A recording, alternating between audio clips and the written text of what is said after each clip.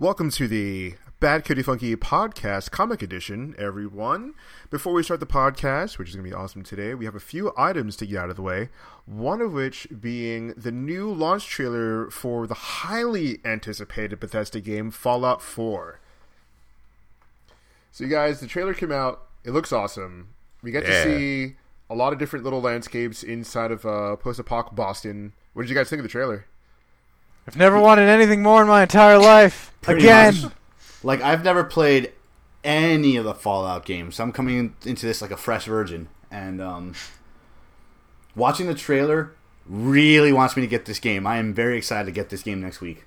Yeah, same. I'm right there with Dave. I've never really been into the Fallout franchise. I've watched my friends start their characters every now and then, but the narrative, just everything about this trailer, the robots, I'm all about that.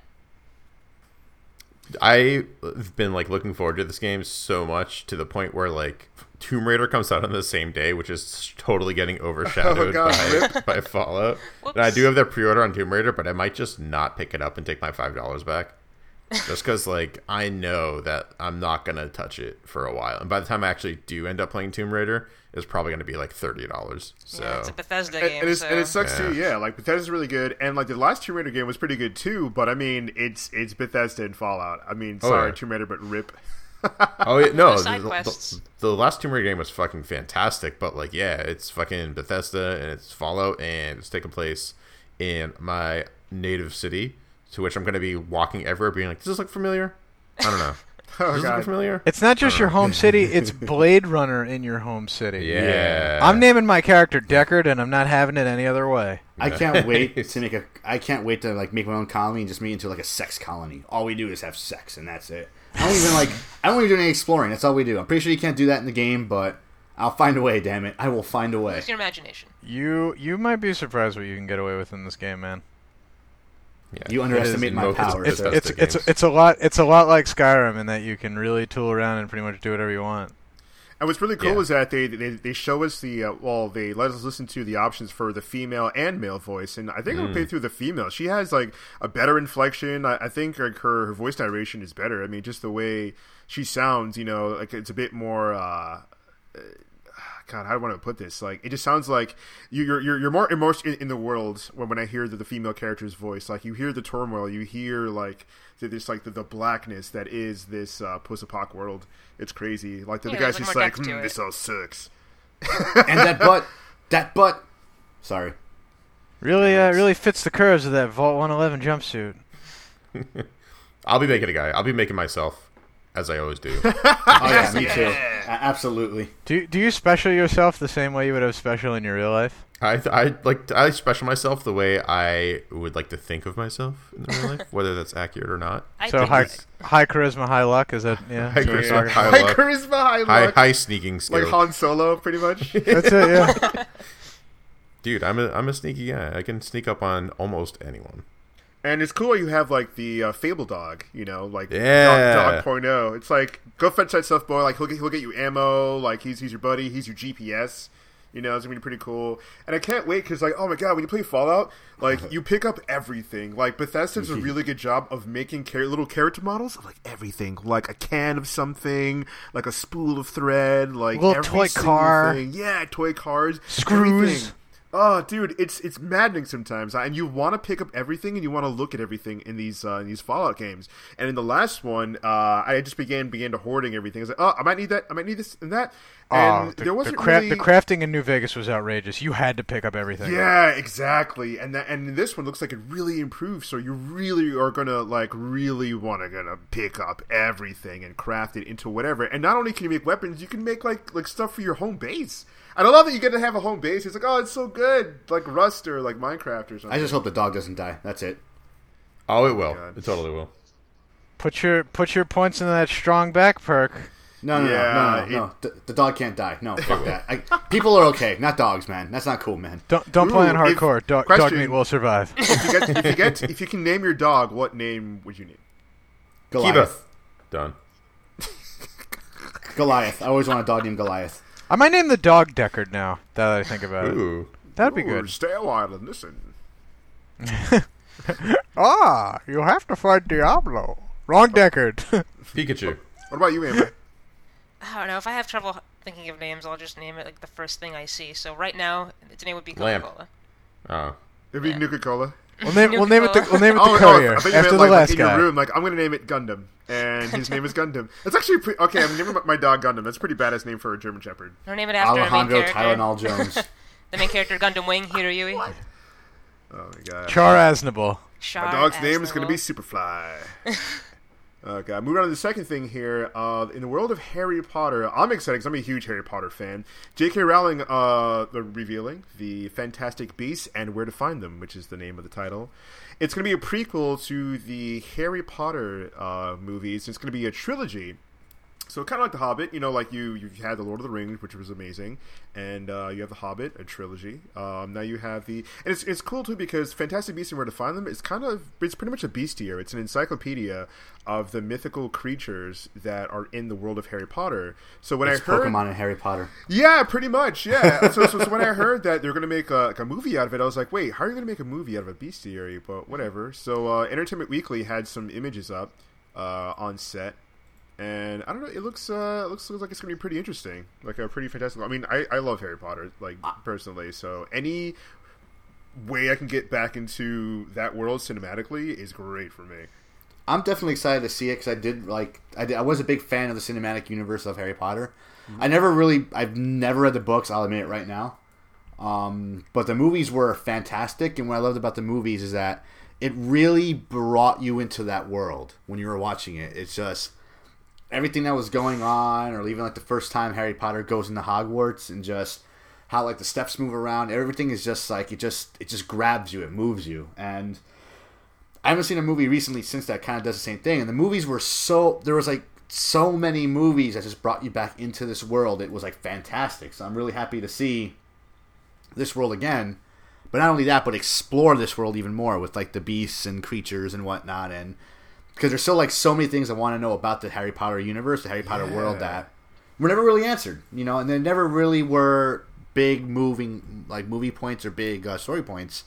But it'd be kind of cool to see, Yeah, and I Definitely mean this could be the beginning of like a just any number of franchises. I mean, if you have an entire bestiary at your fingertips, why stop there? I mean, it's companies since the Harry Potter films have been trying to have lightning strike twice and get another long franchise to build off of, and so far no one's really found that. So if Harry Potter is the replacement for Harry Potter, great. Just putting this out there. Give me a game book. Get me a couple friends, some dice. Let's make it happen. Dungeons and Dragons, Harry Potter style. Oh, that'd be so cool. I want it, man. They're doing something based on a shit. bestiary. God, Give it to me. What? Give it to me. The fucking crazy serpents and dragons and like, Dude. oh god, dude, the world is so fantastical. I love it. Bring it Yeah. back, man. Bring it I back. know, seriously. It's slated for the first one's supposed to come out next year, actually. 2016 is shaping up to be a really entertaining year, and it stars this guy's name is so badass, Eddie Redmayne. Like, That's not real. Redmayne. Oh, I mean, it come could be on. his actor name, but I don't know, man. Like, it's just and funny enough, there's this is J.K. Rowling obviously wrote this whole thing. I didn't know that Muggle was just like a UK term. So apparently she created a whole new term for non-magical people for the Americas, because this movie, this trilogy, is going to take place in America in the 1900s. Cool. Yeah, it's pretty cool. So because there are non-magical people in the world called Muggles, she was like, America needs her own slang. So Muggle was UK slang for non-magical people. So for the America, she developed no-mage, as in no magic. And I'm That's like, good. That doesn't feels have lazy to this- me. Yeah, it doesn't have the same meaning as Muggle. Yeah, I like Muggles Muggle. way better. I like Muggle. Yeah. No, No-mage is I really like sound this as a lot. demeaning It's either. it's almost like in X-Men when they call normal people flat scans. I always dug stuff like that. It's like simple, but it like cuts. Like nomad, that cuts. Like Muggle, that's like an insult, but nomad, it's just a Nomad subtlety That feels to it. like a badass. I like Yeah. Like that would be like if Call I me was a no-mage like any a day. mage. If I was like a wizard hunter, that would be my name. No Nomad. Watch out, here comes the nomad. This guy, here he comes. Goddamn no-mage. Something you can spec into later in Fallout. I don't know. Oh my god. Moving along, the last thing we got to get out of the way, the World of Warcraft teaser trailer. Now, what's interesting about this is that like the World of Warcraft, it still has the release. Blizzard released their numbers earlier, and they still have 5.5 million subscribers. Holy shit! Yeah, And that's after they've been losing subs. Seriously, they've lost. Do they know that Destiny's out? Do those people know? Yeah, I would like to see Bungie's numbers. I'm pretty sure we can look it up somewhere and see how many subscribers, but I'm pretty sure it's more than 5 million people. Yeah.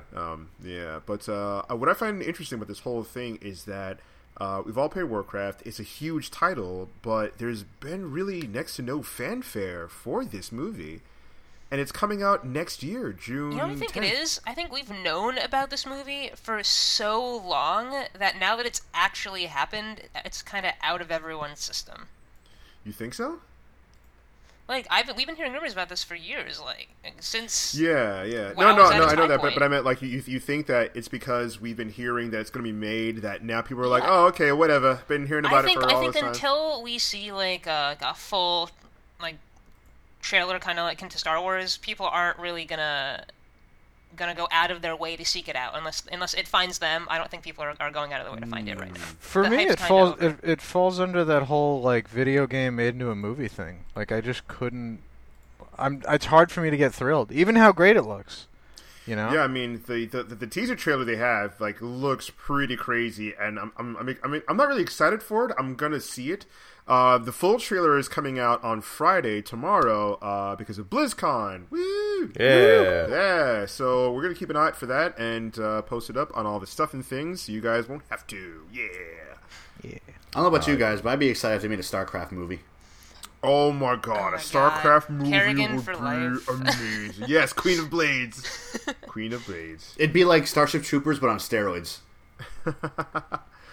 Oh my god! And did you guys see like who's making this movie too? We got director Duncan Jones who made Moon, and have you guys seen Moon?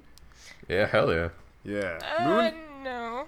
Yeah, and we What? should write that down. You're fired. Get Moon off the is a podcast. Really, I'm sorry. really There's the good movie. door. Really good movie. Yeah, Sam Rockwell. Yep. Good Sam old Rockwell. Kevin Spacey. Yep. Yeah. Astronauts on the Moon. It's really good. Like it's a bit of a thriller. It's really good. I highly suggest it. It's really good. Legendary Studios is behind this. You know, they've made tons of movies. I just posted up the most recent ones like Jurassic World and Interstellar. Atlas Entertainment, the guys who did American Hustle, and they're doing Suicide Squad, and of course Blizzard Entertainment. So, and it's got a bunch of people too. A lot of people in it. Yeah, Ben Foster's in it. Yeah, the only Yeah. complaint that I have with what I've heard about the WoW movie so far is that they're introducing like a new character that's like not from lore, that is going to be like kind of the audience's, I guess, eyes in this world, and I feel like I just would have liked to see them use a pre-existing character. Like, why not? Like an NPC. Yeah, why not use any of the NPCs or any? Like the cat Well- lady right outside of Stormwind. Yeah, like Well, that. the thing is, who's to say they're not? I mean, just because they're doing that doesn't Well, mean they're they're all not gonna going be to in it. have NPCs. Yeah, Well, I yeah, mean, but I mean, like, as far... I think that they have all this lore behind them. They have so much to pull from, and, I mean, it gives them more freedom to use someone brand new, but...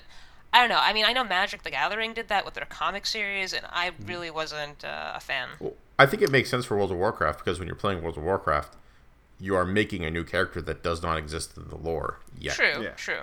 So I think that's a very suitable way to have like your everyman. Yeah, that's a good point. I didn't think of that. Your Neo, if you will, into the whole series. So yeah, like I agree, it would be really cool to see like maybe an innkeeper or something like that be your eyes and ears. But in terms of the merger between game and film, I think that might be what they did is probably for the best. Although the movie could be crap, we don't know.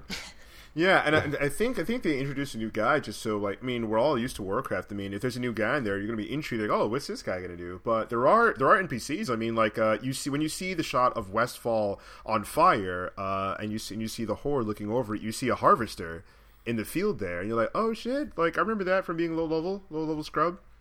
And then off the distance you see like the mine, and there's a shot of what's it called? The overhead shot where the griffin is coming down to Earth, like doing a swoop. You can see the dark portal, and I was like, "Oh shit, it's a dark portal! Oh, God, look at that!" Yeah, you see Stormwind, cool. and Show me I mean, Arthas. it looks. Yeah, Arthas. Yeah, it looks really cool so far. And Weta's doing the CG, and I don't know if you've seen any of the screenshots of the orcs, and it looks good. Like the CG looks really good for the characters themselves. We'll see how it turns out. I'm not excited, but we'll see how it turns out. I'm hopeful. Yeah. All right, guys, enjoy the podcast.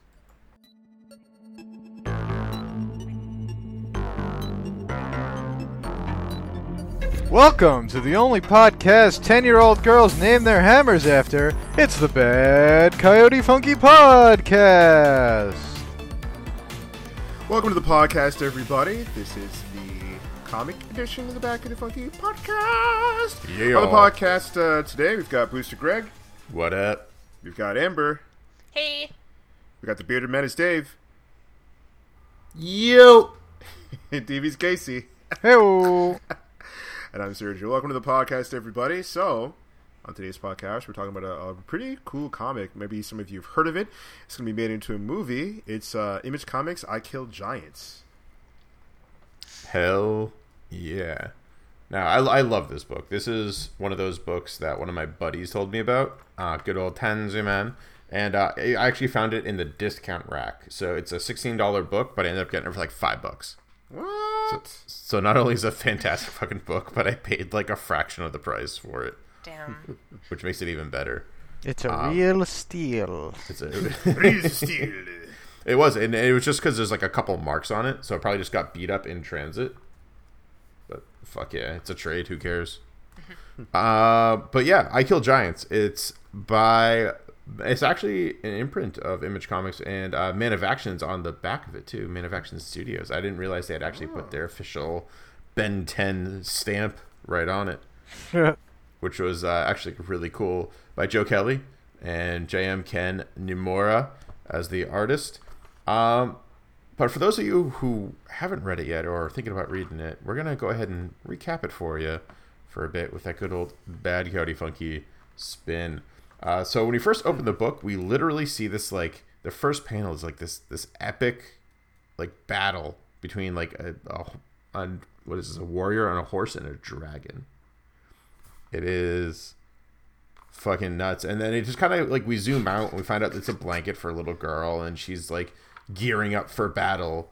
And you see, like, it's just like this really epic feel to it, you know, like you don't know what's going on. You kind of see, like, you know, the 10-year-old girl's eyes, and she's putting on the mark of the thorn on her bag, and just really gearing up for the battle of giants, I would say.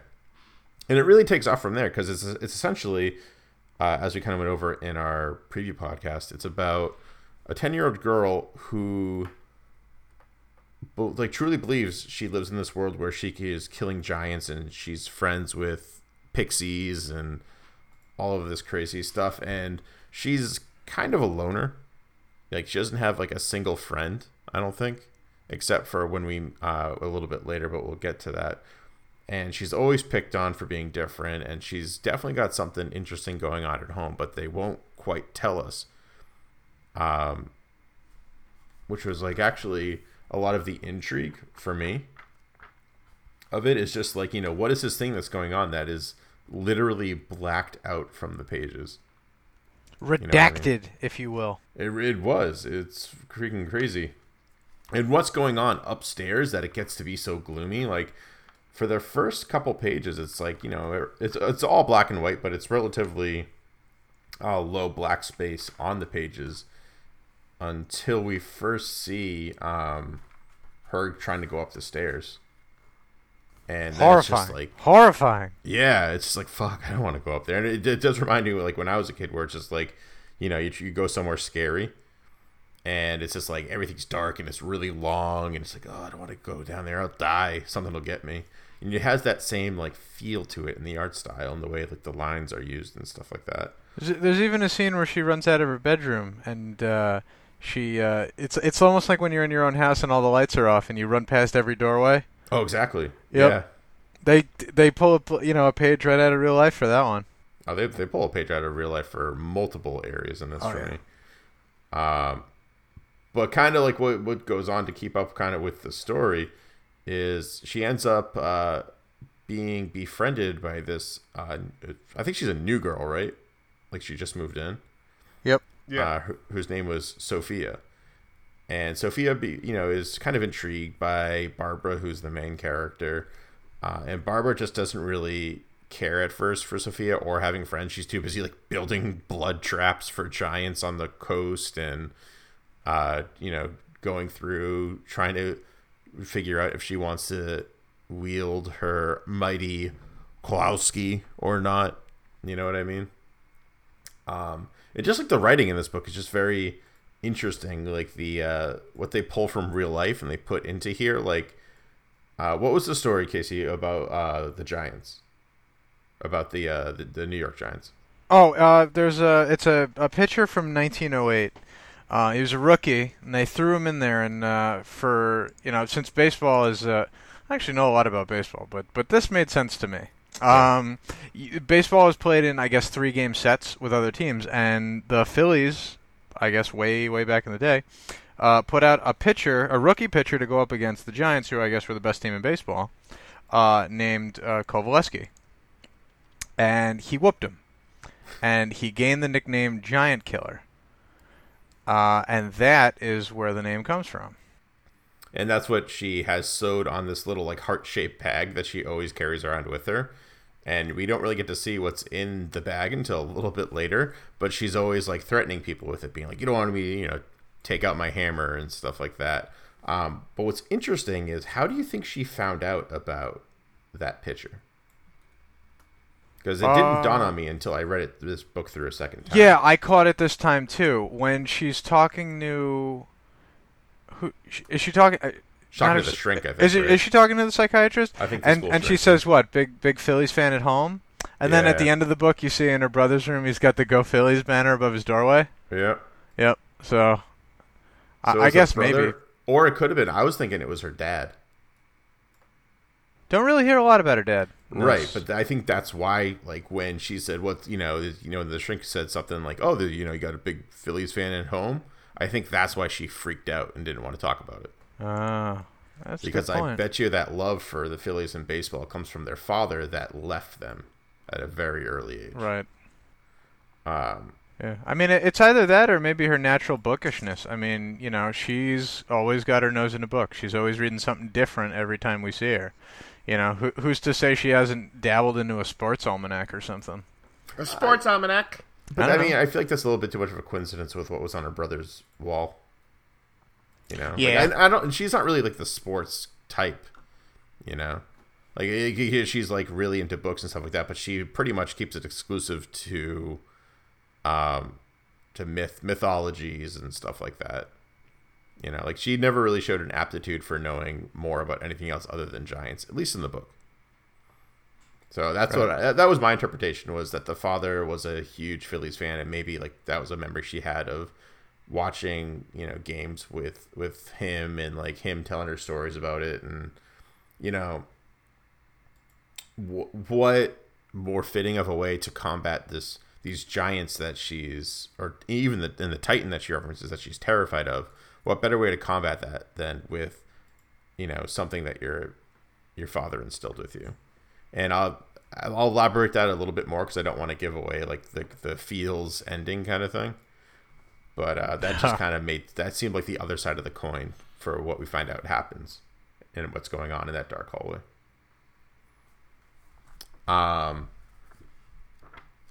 But regardless, I mean, she goes through a lot. She's bullied. The school psychiatrist is trying to make friends, make nice with her. Doesn't really work out all that well. The school psychiatrist ends up getting slapped, which was kind of an interesting thing. That panel was awesome. I love just like the gigantic slap thing. All the hits in this comic are like really intense. Yeah, like I had to keep like going back to read it because like the art style is very captivating. I love it. It's really it's I don't want to say gritty. What's the word for it? I don't think there is a word for it. I love the lines. Yeah, it's very dynamic.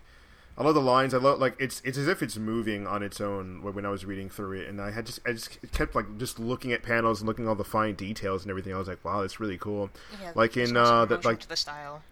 No, yeah, seriously, like in the slap panel that Greg's talking about, like the slap's going down diagonally. Her hand is done a certain way to mimic motion, and like the teacher's head is moving, and I know it's just really really cool. And all throughout this whole thing, I was like, my God, look at like what was thought of. Like each and every panel was painstakingly thought of. Yeah, and like all the action shots too. Not just I'm kind of thumbing through it. You can probably hear it through my microphone, and I apologize for that.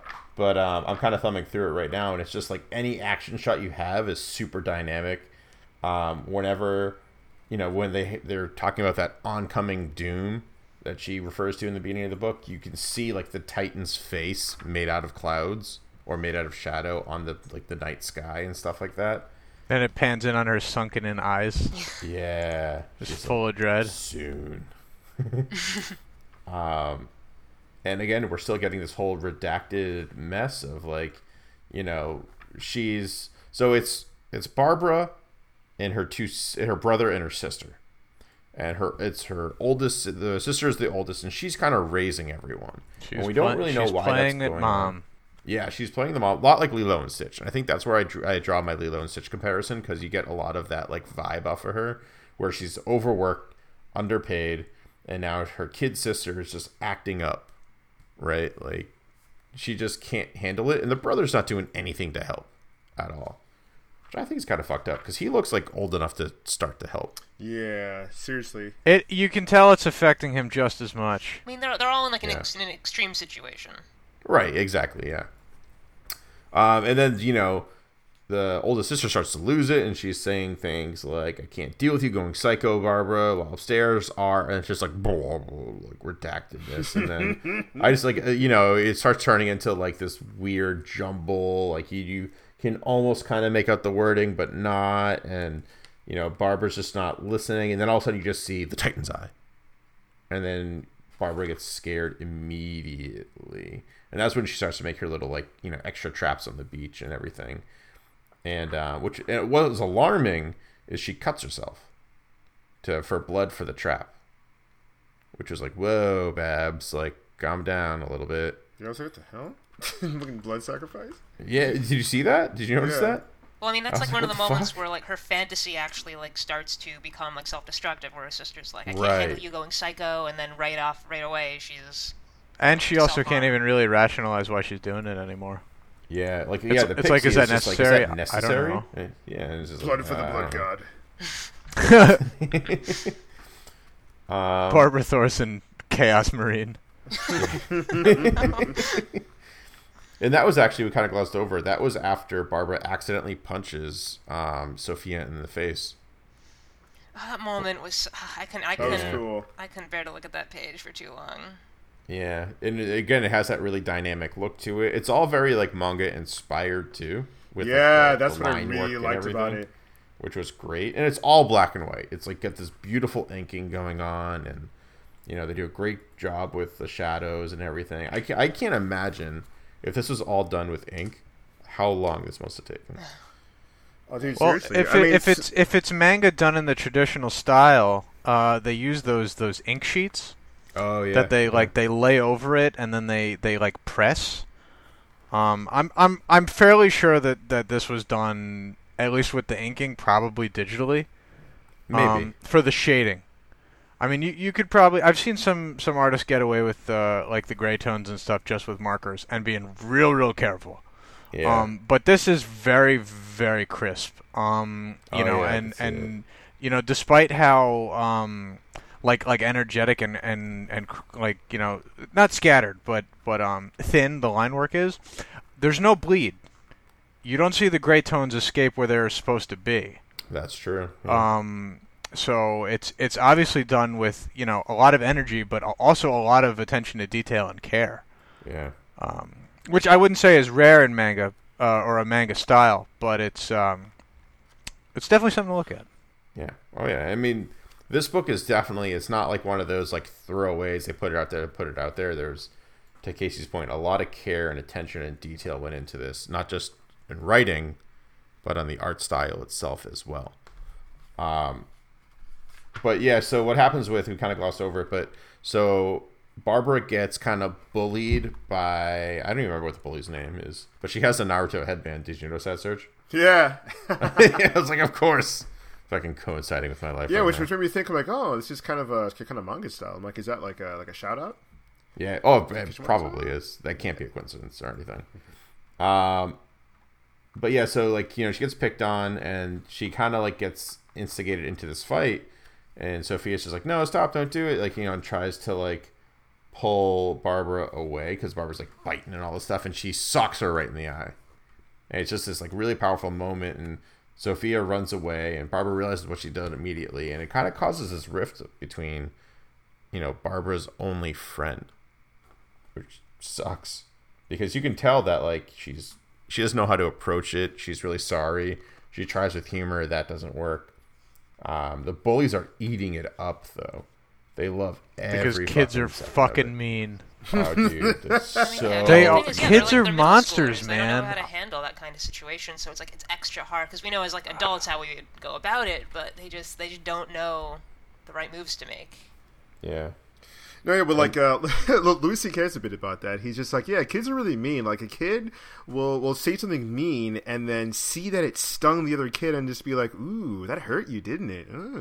That wasn't bad. This feels good. It feels And good for it me. could be hurt anything. you. It could be about wearing glasses, for God's sakes. It's the minor stuff, but it'll kill you when you're a 10-year-old, man. There's this comedian. Especially if it's that's- about your dead, Well, or dying. That's it. We're not there yet. There's a comedian that said that he's glad he never had like a daughter. Like he'd rather have boys because boys are dumb and you can confuse them. And like girls, they will find the worst times to embarrass you, to insult you. For instance, like he was at his buddy's house and they're all sitting down watching a football game, and his daughter, who's like 8 or 9 years old, like walks by a TV screen, just stands in front of it, and the father goes, "Honey, Daddy can't see. Can you move out of the way?" Daughter turns around and says, "How do you even know I'm yours?" Oh my god. Rip. And he's like, "Yeah, that's why I don't have a son. Because I didn't tell my son, hey, can you move out of the way? I'm watching the game." "Oh, a game? Yeah!" And he'll sit next to me and watch it. He won't even know what I'm watching, but he'll want to watch it. So back to Casey's point, yeah, kids can be really cruel. Yeah. So yeah, here's a nice segue back into the book where we left off. Sophia had just gotten punched, and Barbara's kind of sad and whatever. And actually, we find out like a little bit later that Sophia's just like doesn't know how to handle it either, and she's not really mad at Barbara anymore, but she's just kind of like, I don't know, still upset but not. And she still considers them friends, just need a little cool down time, and that's when really CD. things. What's that? friendship cooldown. Yeah, that's what it pretty much was. It's a 24-hour cooldown, so it's like a Hearthstone. Just have to come back tomorrow. No.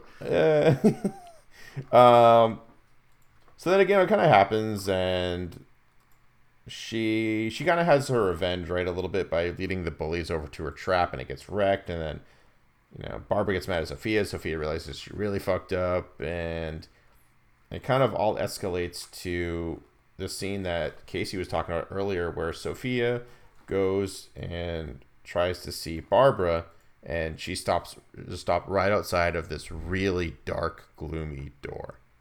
Like in that one panel, Sophia's right in the middle. She has a long shadow, literally right next to her, or in between these two really dark points, and one of them's the door.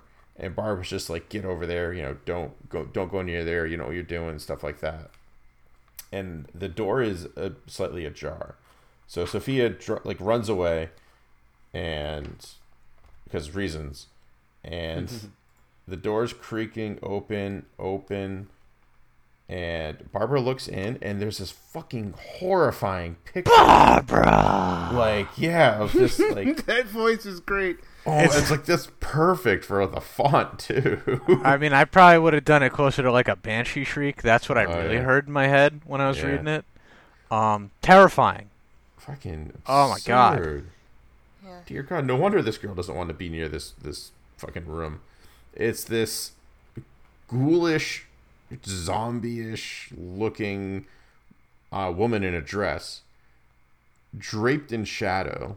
Her Chained, dress is chained tattered, to a torture rack. chained to a torture rack, surrounded by like demons, and like shrieking Barbara's name. Barbara like slams the door, runs away, and we don't see her in school for 6 days. 6 Like no one knows days where she's later. been. She's just fucking in hiding. Terrifying. I would be gone for 6 days from school too if I saw that. It's fucking absurd. And that's when we kind of find out more in depth about Barbara's home situation, where her mother is dying of cancer. And she's hooked up to, you know, like the typical medical stuff. And just Barbara's way of dealing with this is to almost demonize her mother because she looks scary. You know, she's gaunt. She's probably lost most of her hair. She's really fucking skinny. Like it's Her voice has a very low, like probably gravelly tone to it because her speech Yeah. bubbles are distorted. yeah, like, you know, she's weak too, so she's probably not awake for a lot of it. And when she is, she's probably like not very lucid, I would think. So there's a lot going on, and this combined with the father leaving and, like, you know, what's going on at school is just like really kind of building up and up and up. And when I first read it, this part was where I started to get a little choked up. But on my second and third kind of go through, it's a bit later where things start really kind of hitting home for me. So, you know, her older sister finds out that Barbara has not been in school for 6 days. And it turns out that, I think Sophia finds her, right? Yeah, she goes to the local comic book store.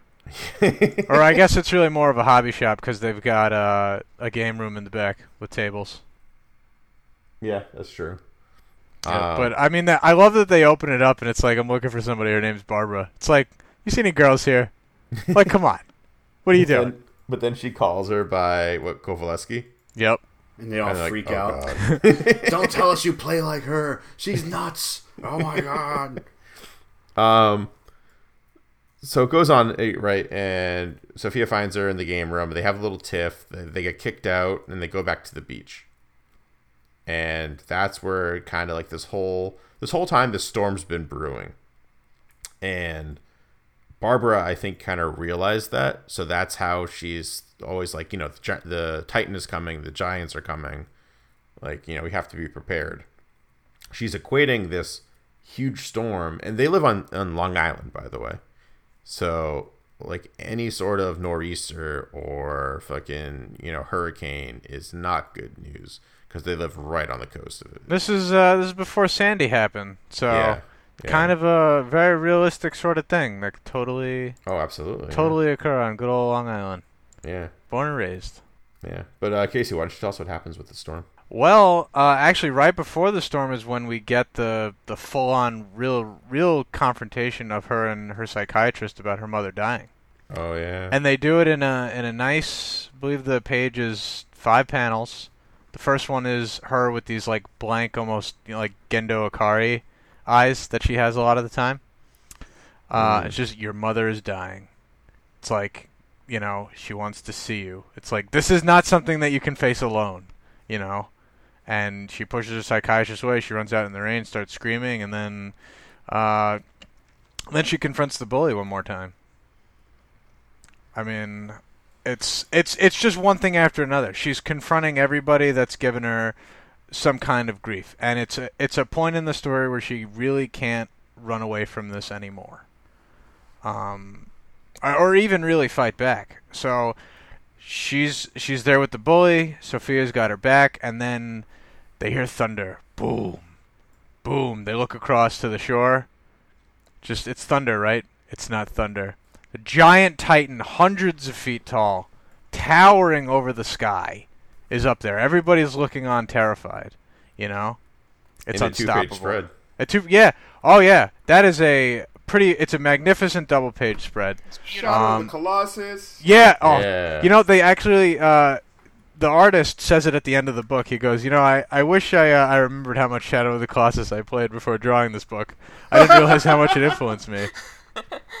I don't know if it's in maybe the editions that you guys read, but for the purposes of this, I picked up the 2014 edition, like a re-release version that came out, and it was at the end of that. The behind the scenes, right? Yeah, there's a little behind the scenes bit. Yeah. After all the Omake stuff. Yeah, that was my cheap $5 one. Yay! Oh, there you go. So so the Titan shows up, and it's it tears apart like the bridge. It's just there's a panel after the break where chapter 6 starts, where the Titan's so tall. You see Barbara very small at the center bottom of the page. The Titan's all the way up. You can't even see its head. The page stops before you see its head. Yeah. And it's great. Smashing up everything. She sees Sophia and the bully fleeing, and she knows what she has to do, so she reaches into her bag, starts to glow. She feels the power of Kovalevsky, and then bam! Another 2-page spread, her full baseball swing. You won't take her. You hear me? You will not take my mother. And you see the hammer in its full glory, just like we saw on the splash page at the beginning of the book. It's fantastic. Absolutely fantastic. Completely dynamic. The pacing of it is perfect. You see all this destruction going on around. The hammer itself, it's dark. The art of this hammer is amazing. It's it's awesome. God, it's so cool looking. There's chains in the middle of it. Yeah, there's so much wording, because up to that point, because she tried to use it against the bully and it didn't work, and she was like, "Why don't you have? Where is the power? What happened to you?" And then just that payoff when she finally wields it against the Titan.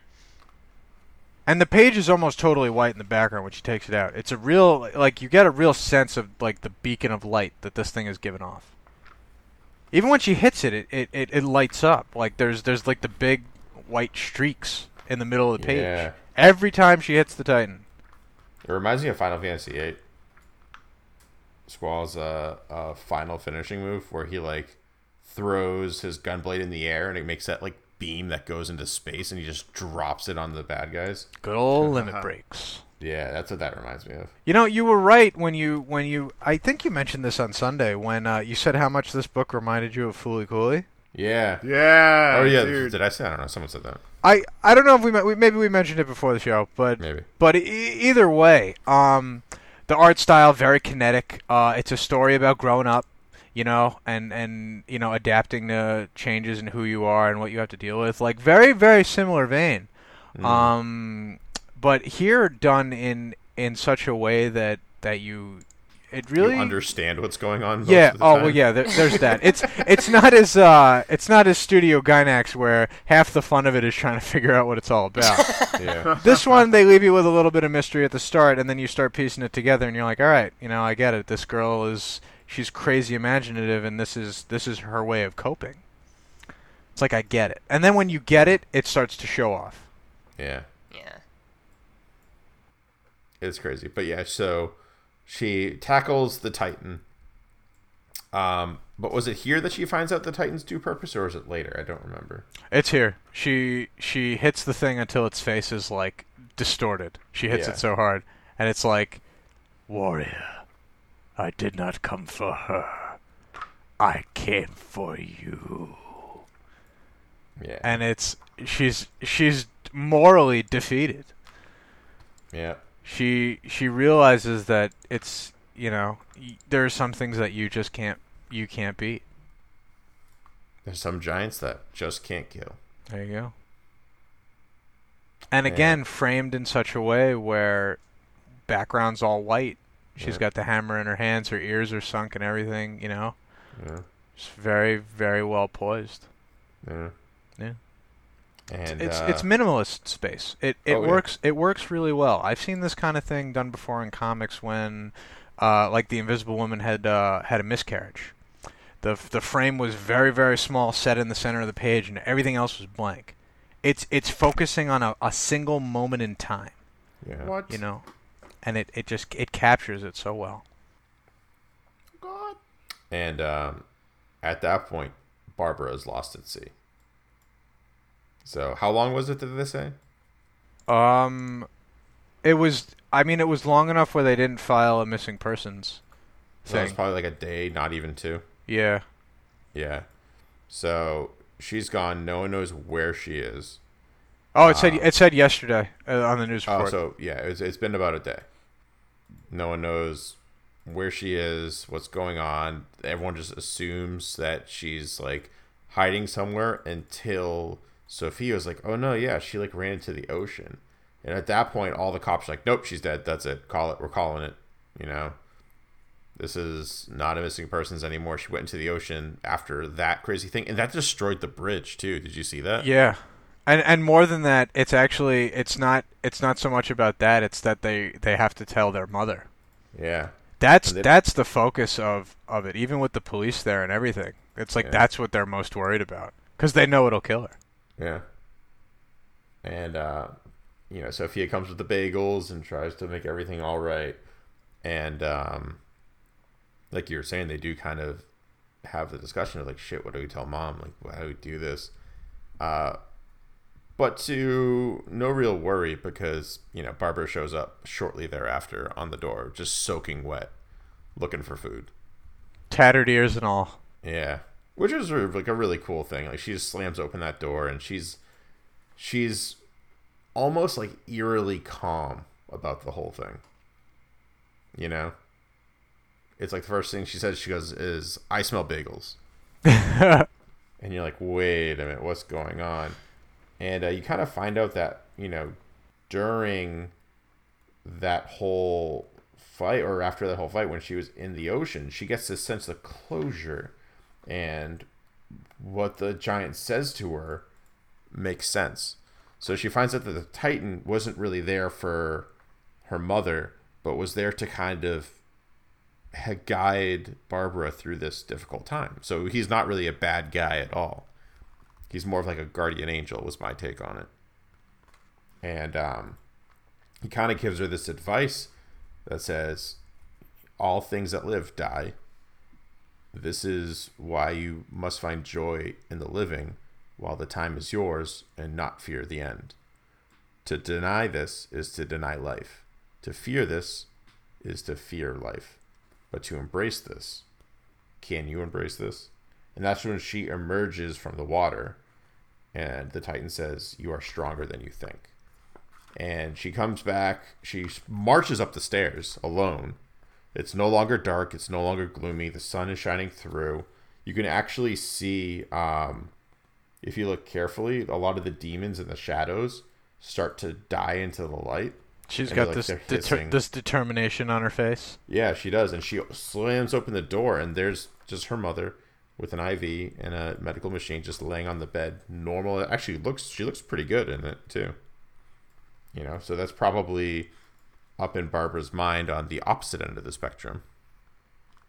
And what she does, and this is the part that really gets you in the feels. If this doesn't get you, you're probably some kind of monster. You have no soul. If you don't feel anything, reading 3 pages, no dialogue, mind you. No dialogue. When silence lets the art truly dictate what it wants you to see. It's just fucking great. She crawls into bed with her mom. Touches her hair. Crawls in. Just snuggles right up, holding her arm in like the fetal position and just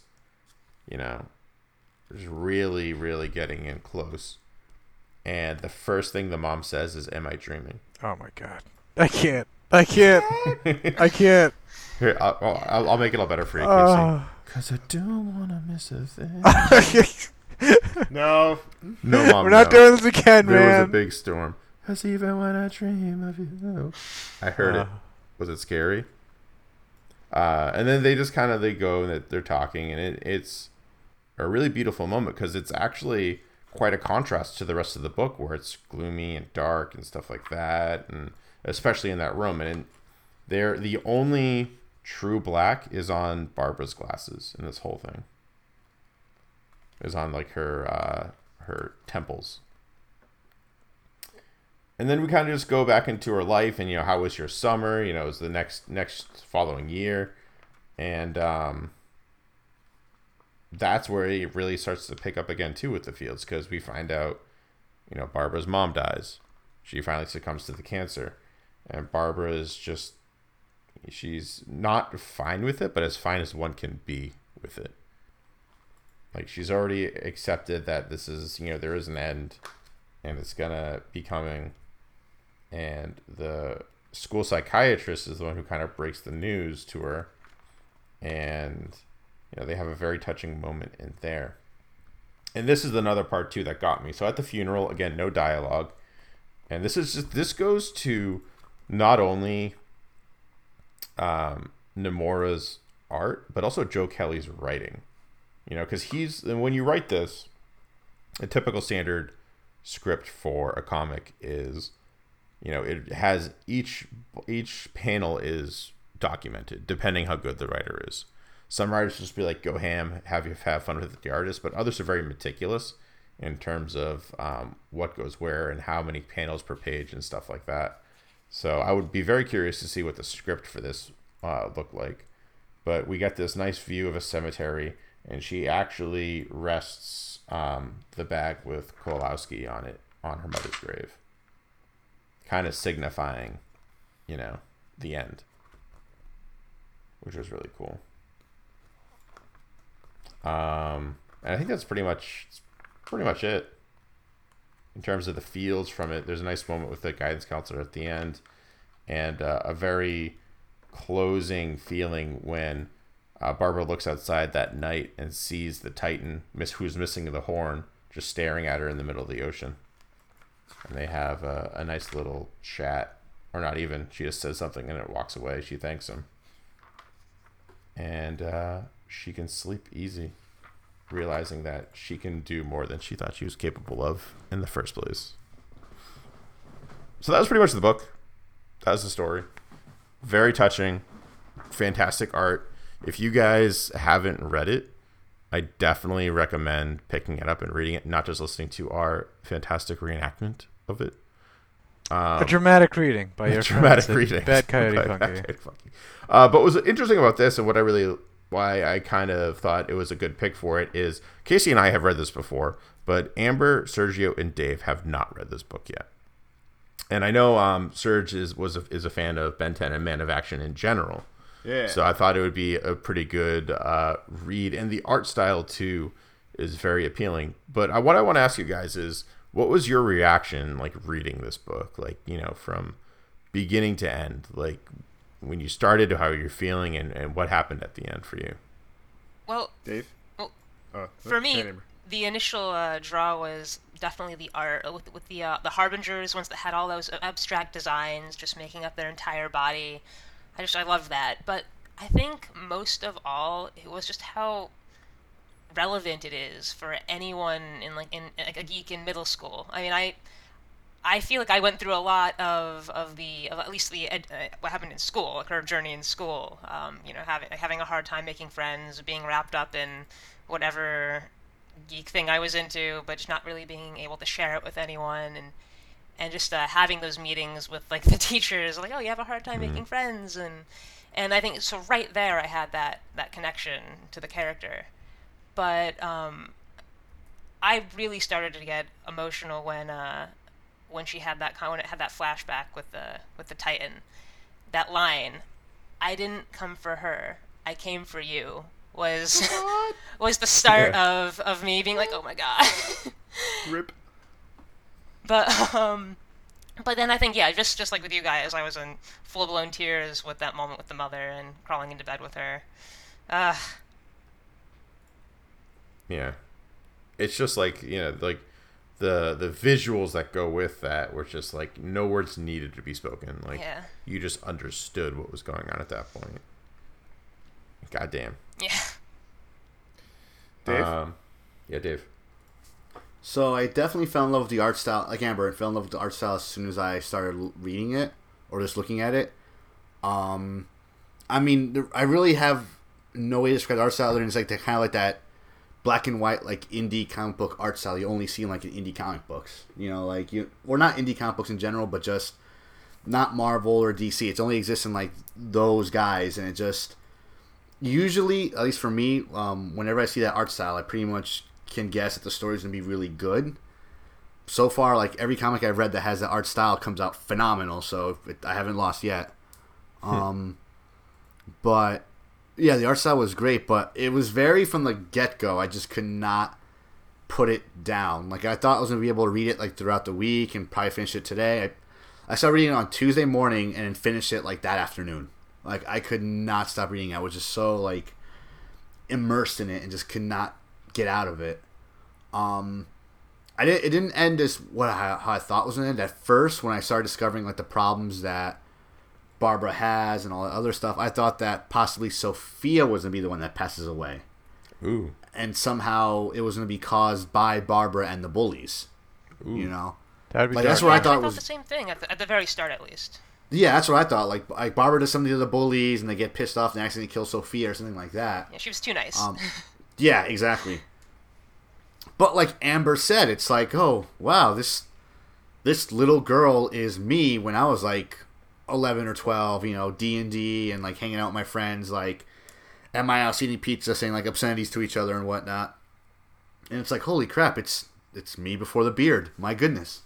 And if you notice, like a lot of like when she's hanging out with her friends playing D&D, if you look at some of the shirts they're wearing like band shirts, and it's like, I knew friends who listened to bands like this, or what they're trying to, you know, basically like parody, like in this like one scene.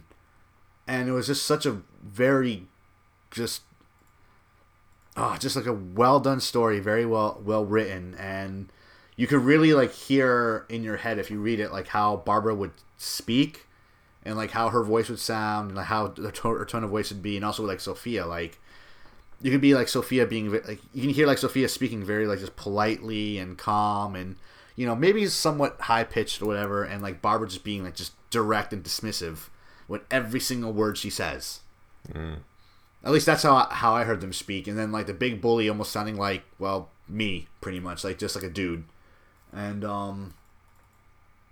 but yeah, it's just such a great story. And for a while, like when I got to the end of it, especially when we started discovering like more like what's going on with her mom and the whole life and all that stuff, I actually started cursing you, Greg. So I'm like, why the fuck did he make me read this? God damn it. Yes. You know? God damn you. Feelings. I'm like reading this book and I'm like tearing up. I can barely finish it. My mom's like sitting across from me, like watching like her TV shows, and it's like, I can't let her see me cry. Hey, mom, I'm gonna go use the bathroom. I walk in and just like bawling my eyes out in the bathroom, you know? And it's just, it's good, but I did like the way it ended. Like it ended with closure in a way where the mom passed away, but Sophia was all right. And in the end, you actually saw her taking care of her family. I mean, Barbara, yeah. Barbara was okay. You actually see her taking care of her family at the end, like walking around, turned the light off in her brother's room, and like, you know, took like the headphones off his head and like sitting with the sister. Like she's like, it's almost like at the end of all of that, when she battled like the Titan and did everything, it was almost like she then became the adult. She then became the protector of the family rather than just like the outcast or weirdo. So, yeah, very, very well done. I really, really enjoyed it. And I just love how it really shows like the imagination of a child. Like, she's just walking around her school and there's little like fairies everywhere and little animals here, mystical beings. Like her imagination is phenomenal, where everywhere she goes she just sees these you know these creatures that exist only in her head. The hallway panel you're talking about, where she's looking down the hallway of her school and there's all these fantastical little creatures, kind of like something out of like a Miyazaki film or something, and I was just like, wow, that's really cool. I really can't wait to like see this movie and see how they do it. Like I haven't really looked like, I remember they announced it a while ago. I didn't really look into it since, but it has to be. There's only like a few directors that can get away with this movie, I think. Ooh, would you pick to direct it? I would maybe even go with Del Toro. Ooh, definitely. I can see him doing very. Oh yeah, yeah. Definitely. Especially thinking about, after what do you Pan's do with Labyrinth. Yeah, exactly. I can see him doing a phenomenal job with this and still make it super sad. Like, oh my god, you know, the feels. Well, also with like Pacific Rim 2, so we know he's not afraid of fucking CG, which was my fear with him for the longest. Where he's like, I don't want to use CG ever, and it's like in this for the Titans, I would almost say you would have to. Well, he does a good mix, like with Pacific Rim. And starring Doug Jones as the Titan. Effects. They had the entire set of the lower half of Gypsy Danger. It was cool. Yeah. I hope it's if it would be, I would do. I can't talk right now. I would do Del Toro, and I would hopefully make it like 3D animated, but then have Ron Perlman be the voice of the bully. I think that'd be really cool because Ron Perlman's in like every Del Toro thing ever. No, if not even like no. He would have to be the voice of the Titan at the end. Oh, that'd be cool. Little warrior, I did not come for you. That would be fucking awesome with his voice. Man. There you go. You nailed it, Dave. You got it. Yep. Or the guy who does the voice for Lord Shaxx in Destiny. Oh, Lance Reddick, which is the guy in The Walking Dead, right? Yeah, no, it's isn't it the black guy from the it's the black guy from The Walking Dead who does the guy with the staff who does the voice of Lord Shaxx in the Crucible. Oh, really? I didn't know that. I would love to have. Are that you voice serious? Yeah, that's it. That's the same guy. Yeah, it's weird, right? Holy shit! I didn't come for you. I came for a double kill. You're falling while she's fighting him. You're falling behind. No. Oh, that would be amazing. Gained the lead, lost the lead, and all these like these smaller giants come out like like Attack on Titan. She slays them 2 for 1. God damn it. Oh, it'd be so good. For director, for that, I might pick Gabo Kaspor. He's a guy who directed a movie called Bridge to Terabithia. Oh, fuck that movie. Oh, dude, that movie's so Fuck good. you and your feels. Yes. Talk about a movie with like feels and like a fantastical adventure, not too fantastical, like like fucking cut to Thor and Asgard, but subtle, very very subtle. And Bridge to Terabithia had a similar scene. It was about a boy and in his adolescence, and he had a friend, this really cool girl and everything, and they had their own like hideout in a forest. Like he just moved in, and there was like this huge forest behind them, and they just kind of like pretended it was their own like playground. And she was like, "Oh, look, there's like all these things around here." And he was like, "What are you talking about? There's nothing here." And she's like, "Use your imagination, blah." And then he started to see things. And he was like, "Wait, whoa, did I see that, or was that really there?" And it was really cool. But they had to cross this huge log to get to this cool part of the woods, and the cool part of the woods she called like Terabithia. It was the kingdom of Terabithia, and the log was a bridge to it. And this director just painted this story, of these two friends and everything and what they went through. And in the end, the girl met with an accident, and a fatal accident, and she died. And it was so, oh man, the feels that came out of that. Somebody was peeling onions around me that day. If you want to cry, watch that fucking movie. Seriously, it's really good. It's a really good movie. Bridge to Terabithia. So, Serge, what do you think of the I Kill Giants, though? Oh man, man, like you, God, your old synopsis was my. I'm sitting here listening. I'm like, God damn it, Dave, give all my points. But yeah, like I said before, I love the manga style. I really didn't think it was going in the direction. I really didn't think it was going to be that kind of story. It was going to be kind of like Big Fish, and if anyone who's seen Big Fish, it was also a big metaphor movie. Oh, yeah. Yeah, that's what I thought going through it. And if you've never seen Big Fish, it's a really, really good movie. Lots of feels. Lots of feels, big metaphor. Also kind of like The Life of Pi. Huge metaphor, lots of feels, and fantastical, something fantastical happening throughout the whole thing. So now I Kill Giants, she's battling a giant. She has a really cool, like, hammer. The hammer is so sick. Like, it's got, like sigils on it and everything, and just the way that it's drawn. Like, where she grasps it, it has this perfect, like, these grooves and notches, and it's kind of zigzaggy for like an ergonomic swing. It's really like when I was reading this, I was just like, look at that, like the way that it's shaped. It's like ergonomically sound for her to swing it. It's weird, but like I was just in my head going through it. But anyway, I was like, oh, like Big Fish or like Life of Pi. I was like, I wonder if they were also influenced by that. While they were writing this. Could be. There's so many similarities to all these other movies and media that you've seen, where like the whole thing's a metaphor and certain things are happening. And I just really like the world that was painted here. And I kept just staring at the panels, just looking at every single one of them. Like she has this really, really cool way of thinking, like the way that the spirits come out and their style. And I don't know, man. Like it's just, man. There's so many feels in this thing. Just each panel is dynamic, and I love the way they treat lighting. Oh yeah. Oh, and even Because how like it showed like with her smaller imaginary friends when the Titan's approaching, when that oncoming storm, she sees like her friends kind of like mangled. That was really jarring, but it's like a way like to show Yeah. fantasy almost dying. And the thing is, even though it's in black and white, like I don't know about you guys, but you kind of forget that it's in black and white. Oh yeah. You know, Yeah. like while I was going through it, it just kind of just melted away, and I was just in that world. You know. I But at the wonder. same I wonder if time, too, adding color would have actually taken away from it. That's literally what I was just gonna Yeah, say. I Oh, honestly yeah. think it would have. Absolutely. I feel like when I Freaking remember lately. it, it's like colored in my mind, but I feel like I wouldn't have that mental picture if it was done for me. So yeah, I agree. My mind, fingertips. Yeah. While in looking at the corners art of my style, mind.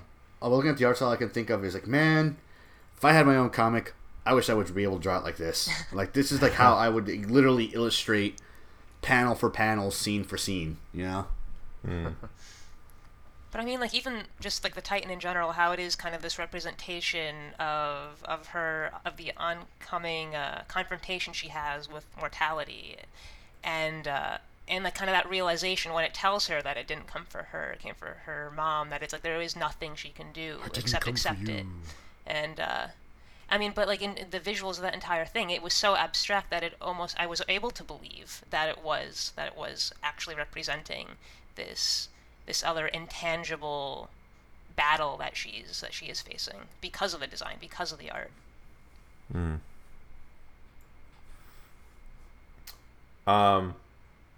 So throughout this podcast, everyone kind of got to hear about I Kill Giants, get a nice little synopsis. You got to hear newer reactions to it. We're getting actually a little bit past that time. We're over an hour in, so this is the point where I get to ask you guys my infamous secret question. Oh, I don't want to close my eyes. Damn it. So the secret question isn't anything too much with the feels. We'll kind of leave that in the book. But my secret question is, you are a 10-year-old again. You have a pouch with a mythical weapon inside. What is that weapon, and what is its name? First question: do I have the same mentality I have now? You're 10 years old. So I have the mentality of a 10-year-old still. Okay. Yes. Yeah, 'cause Alright. you're 10 years old. But Is this question rhetorical for you, Dave? Because I feel like you're still kind of a big 10-year-old. That's true. Just with a lot more hair. So for everyone, you're still 10 years old. For Dave, your mentality has not changed. You're still 10 years old. At Boom, all. nailed it. Amber. All right. So, my weapon is my favorite figurine I own, and its name is Godzilla. Your weapon is Godzilla. Yes, absolutely. Screonk. What? Is that allowed? That was my That's not allowed. childhood hero. That's not a thing. It It's gotta better be a weapon. thing. It's a weapon. A weapon? Wait, Godzilla's so a are weapon? you, are you, It's wait, a wait, wait. Are you freaking using, nuke are you in using the form of a Godzilla dinosaur. are you using Godzilla or the toy of Godzilla? I pull out the toy and then Godzilla appears. What? I feel like that's cheating somehow. So she's Feel controlling like- Godzilla. It's too good of an answer. We're all jealous. Okay, I mean, at that I'll point, something I'm just else. going to say that I'll make I a get it's not to make it. overpowered though. Damn it, I was going to say that because that's exactly what she just described as the dragon flute. Dun, dun, dun, dun, dun, dun, dun, and then the Talk Dragon about Zord comes cheating. out, which is just as big as the Megazord. Can I summon Big O? Showtime. But I'm going to summon Unicron then. Unicron? Oh no, I guess we all lose. No, yeah, I guess I'll have Orson to watch Welles Roger is the Smith's voice of watch. the Titan. That'd be pretty dope. Dave. Okay. So just because, Alfred. even since I was a little kid, I've always had a fascination with swords, and I've always loved like big swords. So obviously, like Conan was my hero when I was a little kid because he was a big, like your classic hero with like massive broadsword and whatnot. So mine would be like a little tiny, like, because you know, using the imagination of a kid. So it'd be like one of those like and I'm sure you guys have all had them before, but like those little like toothpicks that look like rapiers that go into sandwiches. Oh, yeah. You guys know what I'm talking about? They're like little plastic toothpick thingies. Of course. Yeah. So it'd be that. I'd pull it out and it would turn into like a giant, massive like Buster sword, broadsword that would like cut through anything and like indestructible and like super light for me but heavy for anybody else. Like, yeah, that would be my ultimate weapon. I can summon the power of the gods and just like wreck shit. Fire the gods. That's great. Casey, what Not about what you expected from me, huh? Well, No, I was expecting Saints Row the Third. I've got two options. When I was 10 years old, there were two things I was absolutely crazy about: Star Wars and professional wrestling. Oh god. So if I reach into a duffel bag, it's either going to be a lightsaber or it's going to be a folding chair. Part of me wants to say the folding chair just because I think that would be pretty sweet. A folding chair saber. Yeah. Oh my god. How would that even work? You unfold. Oh, whatever. Like, we live in a world where crossguard sabers are okay. So why the fuck not? There's It nothing wouldn't be wrong with very a cross. What would the laser be? We're not having this discussion again. He'd cut his own goddamn hands off.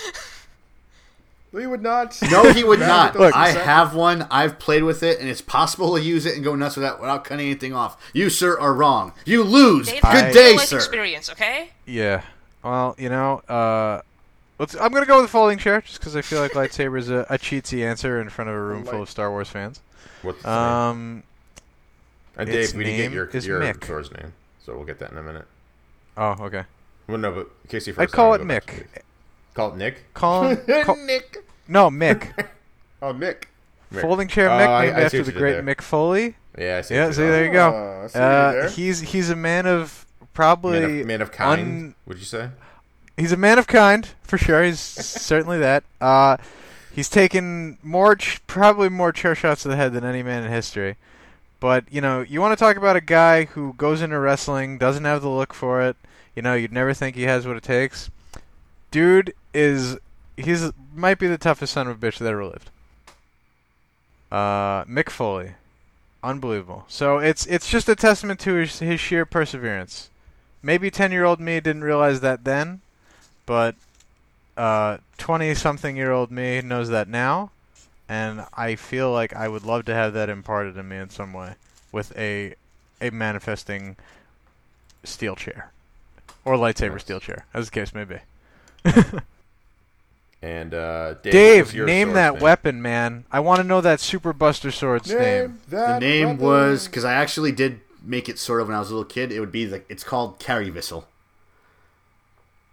Okay. That's It has totally no sick meaning house whatsoever. It's just basically, okay, so long story short, I got my hands in a wheelbarrow, okay? And it was like in the back of like the school and whatnot. It was broken, so I took like one of the handles off of it, and I basically fashioned that to be like my sword for like fucking around like in the backyard.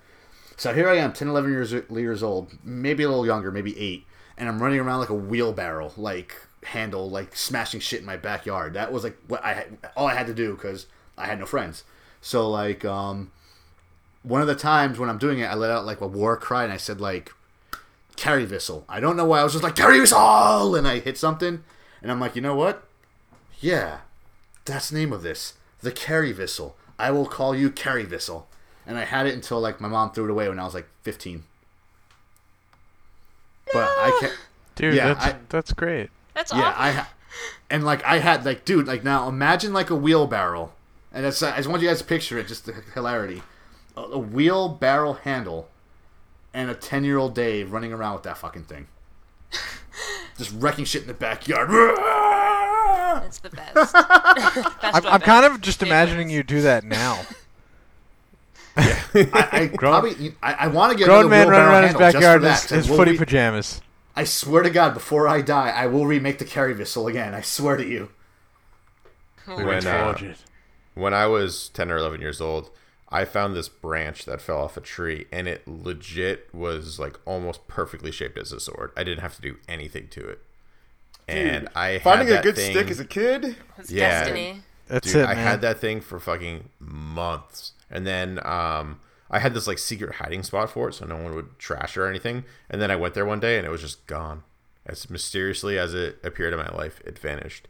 And now in hindsight, it was probably drunken teenagers, but that was like the fucking... No, man, you're ruining it. It moved on to the next Noble Warrior. Or you know what it probably was? Is probably future me went and found it.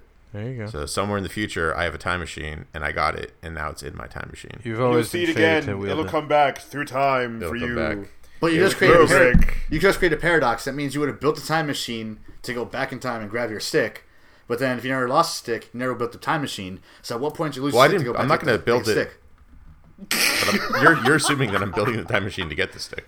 I think you would, Greg. Honestly, I've known you long enough. I think you would build a time machine just to get the stick. Time machine. We've already time established machine priorities. that I would build the time machine to go watch all the Marvel movies in the future. But before I do that, I'd have to go get the stick. Most important part. That's the most important part.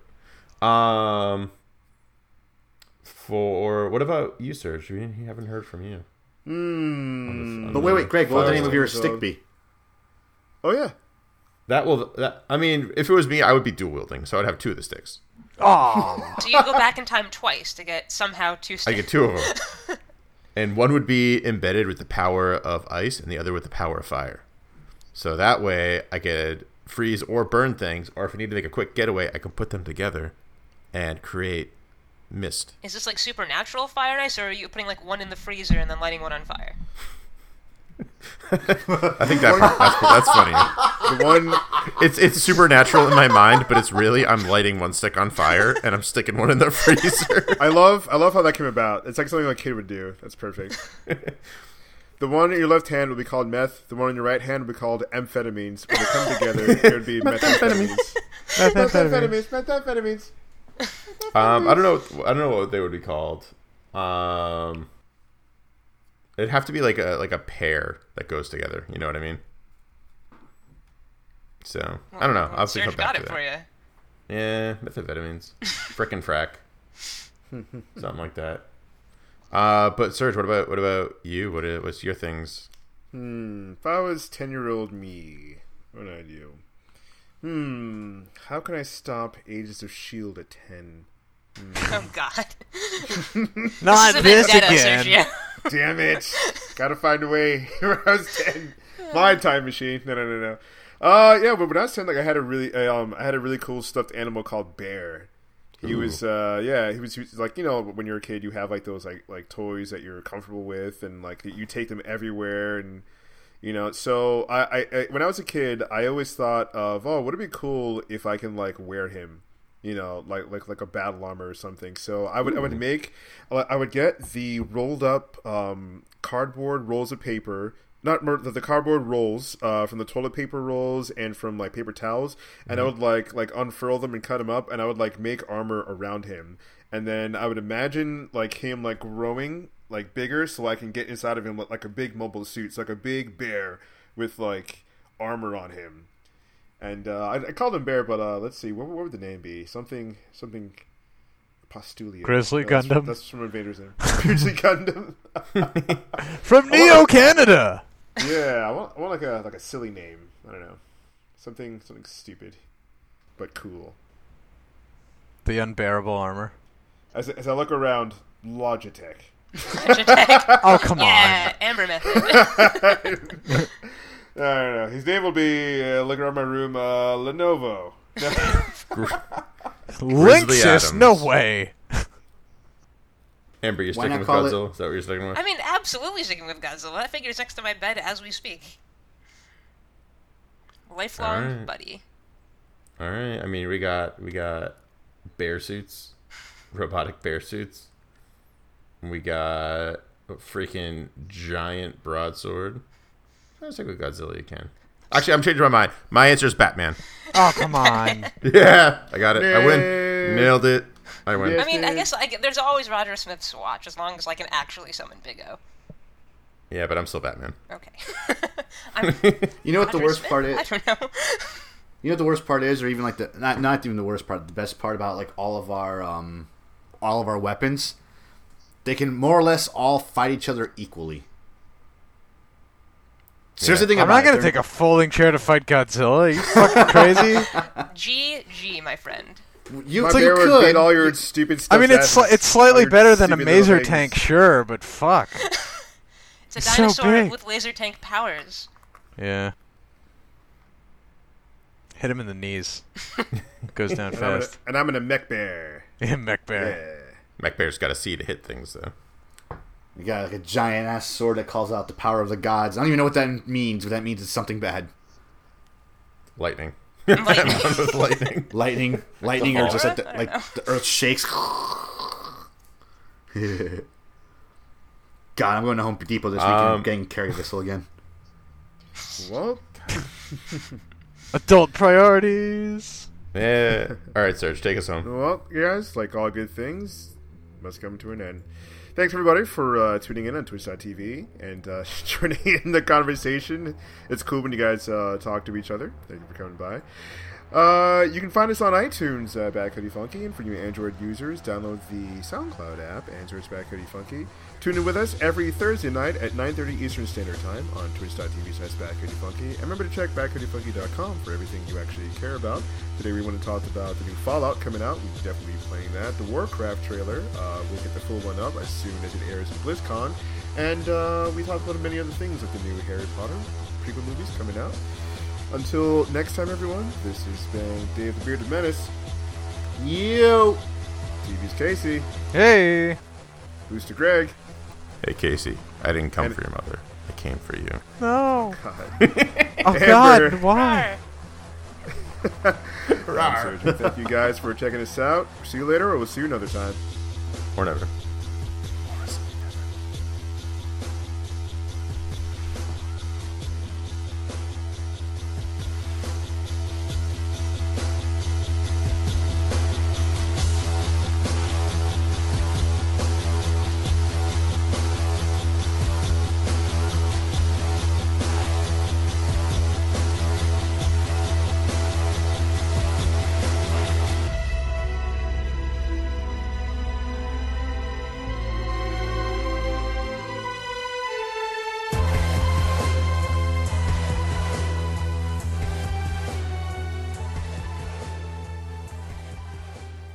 And we're out.